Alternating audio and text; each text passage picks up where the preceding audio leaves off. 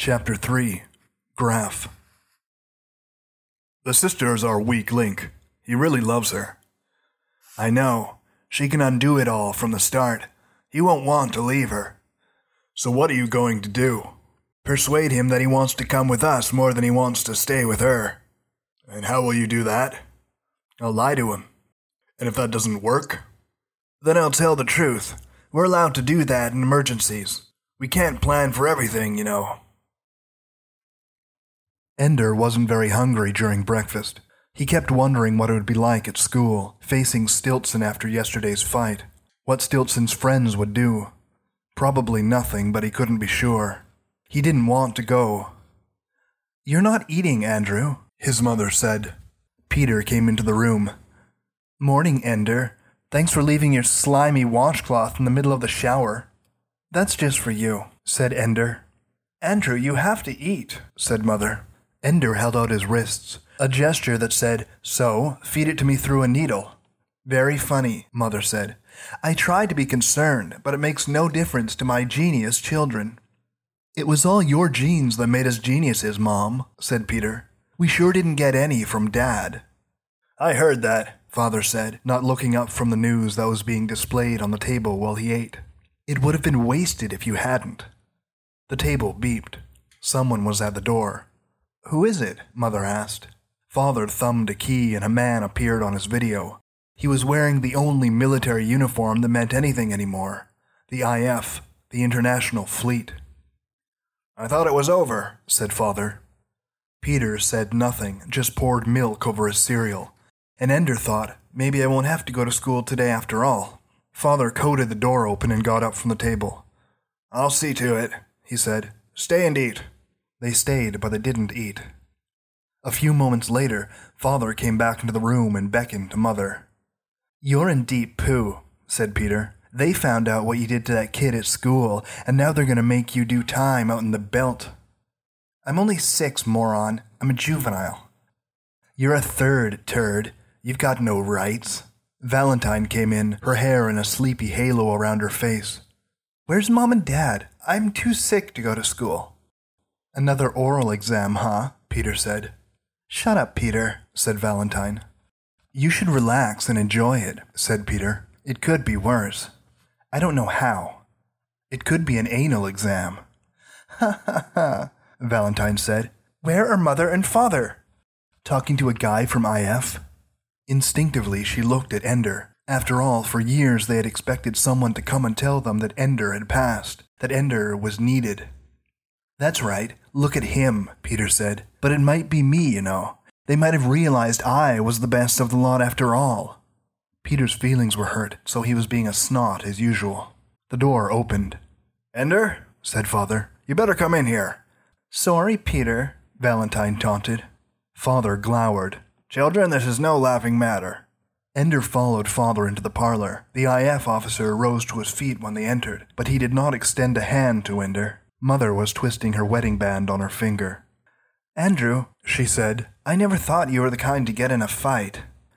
"The Stiltson boy is in the hospital," Father said. "You really did a number on him, with your shoe, Ender. That wasn't exactly fair." Ender shook his head. He had expected someone from the school to come about Stiltson, not an officer of the fleet. This was more serious than he had thought, and yet he couldn't think what else he could have done. "Do you have any explanation for your behavior, young man?" asked the officer. Ender shook his head again. He didn't know what to say, and he was afraid to reveal himself to be any more monstrous than his actions had made him out to be. "I'll take it, whatever the punishment is," he thought. "Let's get it over with." "We're willing to consider extenuating circumstances," the officer said, "but I must tell you it doesn't look good. Kicking him in the groin, kicking him repeatedly in the face and body when he was down, sounds like you really enjoyed it." "I didn't," Ender whispered. "Then why did you do it?" "He had his gang there," Ender said. "So? This excuses anything?" "No." "Tell me why you kept on kicking him. You had already won." "Knocking him down won the first fight. I wanted to win all the next ones too, so they'd leave me alone." Ender couldn't help it. He was too afraid, too ashamed of his own acts. Even though he tried not to, he cried again. Ender did not like to cry and rarely did. Now, in less than a day, he had done it 3 times. and each time was worse. To cry in front of his mother and father and this military man, that was shameful. "You took away the monitor," Ender said. "I had to take care of myself, didn't I?" "Ender, you should have asked a grown-up for help," Father began, but the officer stood up and stepped across the room to Ender. He held out his hand. "My name is Graff, Ender. Colonel Hiram Graff. I'm director of primary training at Battle School in the Belt. I've come to invite you to enter the school." "After all, but the monitor—" "The final step in your testing was to see what would happen when the monitor came off. We don't always do it that way, but in your case—" "And he passed?" Mother was incredulous. "Putting the Stiltson boy in hospital? What would you have done if Andrew had killed him, given him a medal?" "It isn't what he did, Mrs. Wiggin. It's why." Colonel Graff handed her a folder full of papers. "Here are the requisitions. Your son has been cleared by the IF Selective Service. Of course, we already have your consent, granted in writing at the time conception was confirmed, or he could not have been born. He has been ours from then, if he qualified." Father's voice was trembling as he spoke. "It's not very kind of you to let us think you didn't want him and then take him after all." "And this charade about the Stiltson boy," Mother said. "It wasn't a charade, Mrs. Wiggin. Until we knew what Ender's motivation was, we couldn't be sure he wasn't another. We had to know what the action meant, or at least what Ender believed that it meant." "Must you call him that stupid nickname?" Mother began to cry. "That's the name he calls himself." "What are you going to do, Colonel Graff?" Father asked. "Walk out the door with him now?" "Well, that depends," said Graff. "On what?" "On whether Ender wants to come." Mother's weeping turned to a bitter laughter. "Oh, so it's voluntary after all? How sweet." "For the two of you, the choice was made when Ender was conceived. But for Ender, the choice has not been made at all. Conscripts make good cannon fodder, but for officers, we need volunteers." "Officers?" Ender said. At the sound of his voice, the others fell silent. "Yes," said Graff. "Battle School is for training future starship captains and commodores of flotillas and admirals of the fleet." "Let's not have any deception here," Father said angrily. "How many of the boys at the Battle School actually end up in command of ships?" "Unfortunately, Mr. Wiggin, that is classified information, but I can say that none of our boys who makes it through the first year has ever failed to receive a commission as an officer. And none has retired from a position of lower rank than Chief Executive Officer of an interplanetary vessel. Even in the domestic defense forces within our own solar system, there's honor to be had." "How many make it through the first year?" asked Ender. "All who want to," said Graff. Ender almost said, "I want to," but he held his tongue. This would keep him out of school, but that was stupid. That was just a problem for a few days. It would keep him away from Peter. That was more important. That might be a matter of life itself. But to leave Mother and Father and, above all, to leave Valentine and become a soldier. Ender didn't like fighting. He didn't like Peter's kind, the strong against the weak. And he didn't like his own kind either, the smart against the stupid. "I think that Ender and I should have a private conversation," Graff said. "No," Father said. "I won't take him without letting you speak to him again," Graff said. "And you really can't stop me."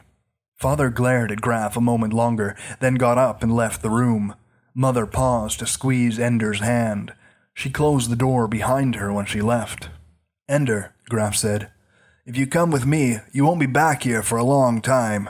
There aren't any vacations from Battle School, no visitors either. A full course of training lasts until you're 16 years old. You get your first leave, under certain circumstances, when you're 12. Believe me, Ender, people change in 6 years, in 10 years. Your sister Valentine will be a woman when you see her again, if you come with me. You'll be strangers. You'll still love her, Ender, but you won't know her. You can see I'm not pretending it's easy." "Mommy and Daddy?" "I know you, Ender. I've been watching the monitor discs for some time. You won't miss your mother and father. Not much, not for long. And they won't miss you long either." Tears came to Ender's eyes, in spite of himself. He turned his face away, but he would not reach up to wipe them. "They do love you, Ender, but you have to understand what your life has cost them. They were born religious, you know. Your father was baptized with the name John Paul Weiserick, Catholic, the 7th of 9 children." 9 children? That was unthinkable. Criminal. Yes, well, people do strange things for religion. You know the sanctions, Ender. They were not as harsh then, but still not easy. Only the first 2 children had a free education. Taxes steadily rose with each new child. Your father turned 16 and invoked the Non-Complying Families Act to separate himself from his family. He changed his name, renounced his religion, and vowed never to have more than the allotted 2 children. He meant it. All the shame and persecution he went through as a child, he vowed that no child of his would go through it. Do you understand? He didn't want me? Well, no one wants a third anymore. You can't expect them to be glad. But your father and mother are a special case. They both renounced their religions. Your mother was a Mormon, but in fact their feelings are still ambiguous. Do you know what ambiguous means? It means they feel both ways. They're ashamed of having come from non-compliant families. They conceal it, to the degree that your mother refuses to admit to anyone that she was born in Utah, lest they suspect. Your father denies his Polish ancestry, since Poland is still a non-complying nation, and under international sanction because of it. So, you see, having a third, even under the government's direct instructions, undoes everything they've been trying to do. I know that, said Ender. But it's more complicated than that, Graff continued. Your father still named you with legitimate saints' names. In fact, he baptized all 3 of you himself as soon as he got you home after you were born, and your mother objected. They quarreled over it each time, not because she didn't want you baptized, but she didn't want you baptized Catholic. They haven't really given up their religion. They look at you and see you as a badge of pride because they were able to circumvent the law and have a third. But you're also a badge of cowardice, because they dare not go further and practice the non-compliance they still feel is right. And you're a badge of public shame, because at every step you interfere with their efforts at assimilation into normal complying society. How can you know all this? We monitored your brother and sister, Ender. You'd be amazed at how sensitive the instruments are. We were connected directly to your brain. We heard all that you heard, whether you were listening carefully or not. Whether you understood or not. We understand. So my parents love me and don't love me? They love you. The question is whether they want you here. Your presence in this house is a constant disruption, a source of tension. Do you understand? I'm not the one who causes tension. Not anything you do, Ender. Your life itself. Your brother hates you because you're living proof that he wasn't good enough. Your parents resent you because of all the past they are trying to evade. Valentine loves me. With all her heart, completely, unstintingly, she's devoted to you and you adore her. I told you it wouldn't be easy. What's it like there? Hard work. Studies, just like school here, except we put you into mathematics and computers much more heavily. Military history, strategy and tactics. And above all, the battle room. What's that? War games. All the boys are organized into armies. Day after day in zero gravity there are mock battles. Nobody gets hurt, but winning and losing matter. Everybody starts as a common soldier, taking orders. Older boys are your officers, and it's their duty to train you and command you in battle. More than that, I can't tell you. It's like playing buggers and astronauts, except that you have weapons that work, and fellow soldiers fighting beside you, and your whole future and the future of the human race depends on how well you learn, how well you fight. It's a hard life, and you won't have a normal childhood. Of course, with your mind, and as a third to boot, you wouldn't have had a particularly normal childhood anyway. Are they all boys? A few girls. They don't often pass the test to get in. Too many centuries of evolution are working against them. None of them will be like Valentine anyway. But there'll be brothers there, Ender. Like Peter? Peter wasn't accepted, Ender, for the very reasons that you hate him. I don't hate him, I'm just afraid of him. Well, Peter isn't all bad, you know. He was the best we'd seen in a long time. We asked your parents to choose a daughter next. They would have anyway, hoping the Valentine would be Peter, but milder. She was too mild. So we requisitioned you. To be half Peter and half Valentine. If things worked out right. Am I? As far as we can tell. Our tests are very good, Ender, but they don't tell us everything. In fact, when it comes down to it, they hardly tell us anything. But they're better than nothing. Graff leaned over and took Ender's hands in his. Ender Wiggin, if it were just a matter of choosing the best and happiest future for you, I'd tell you to stay home. Stay here, grow up, be happy. There are worse things than being a third. Worse things than a big brother who can't make up his mind whether to be a human being or a jackal. Battle school is one of those worst things. But we need you. The buggers may seem like a game to you now, Ender, but they damn near wiped us out last time. They had us cold, outnumbered and outweaponed. The only thing that saved us was that we had the most brilliant military commander we'd ever found. Call it fate, call it God, call it damn fool luck. We had Mazer-Rackham. But we don't have him now, Ender. We've scraped together everything mankind could produce. A fleet that makes the one they sent against us last time seem like a bunch of kids playing in a swimming pool. We have some new weapons too, but it might not be enough even so, because in the 80 years since the last war, they've had as much time to prepare as we have. We need the best we can get, and we need them fast.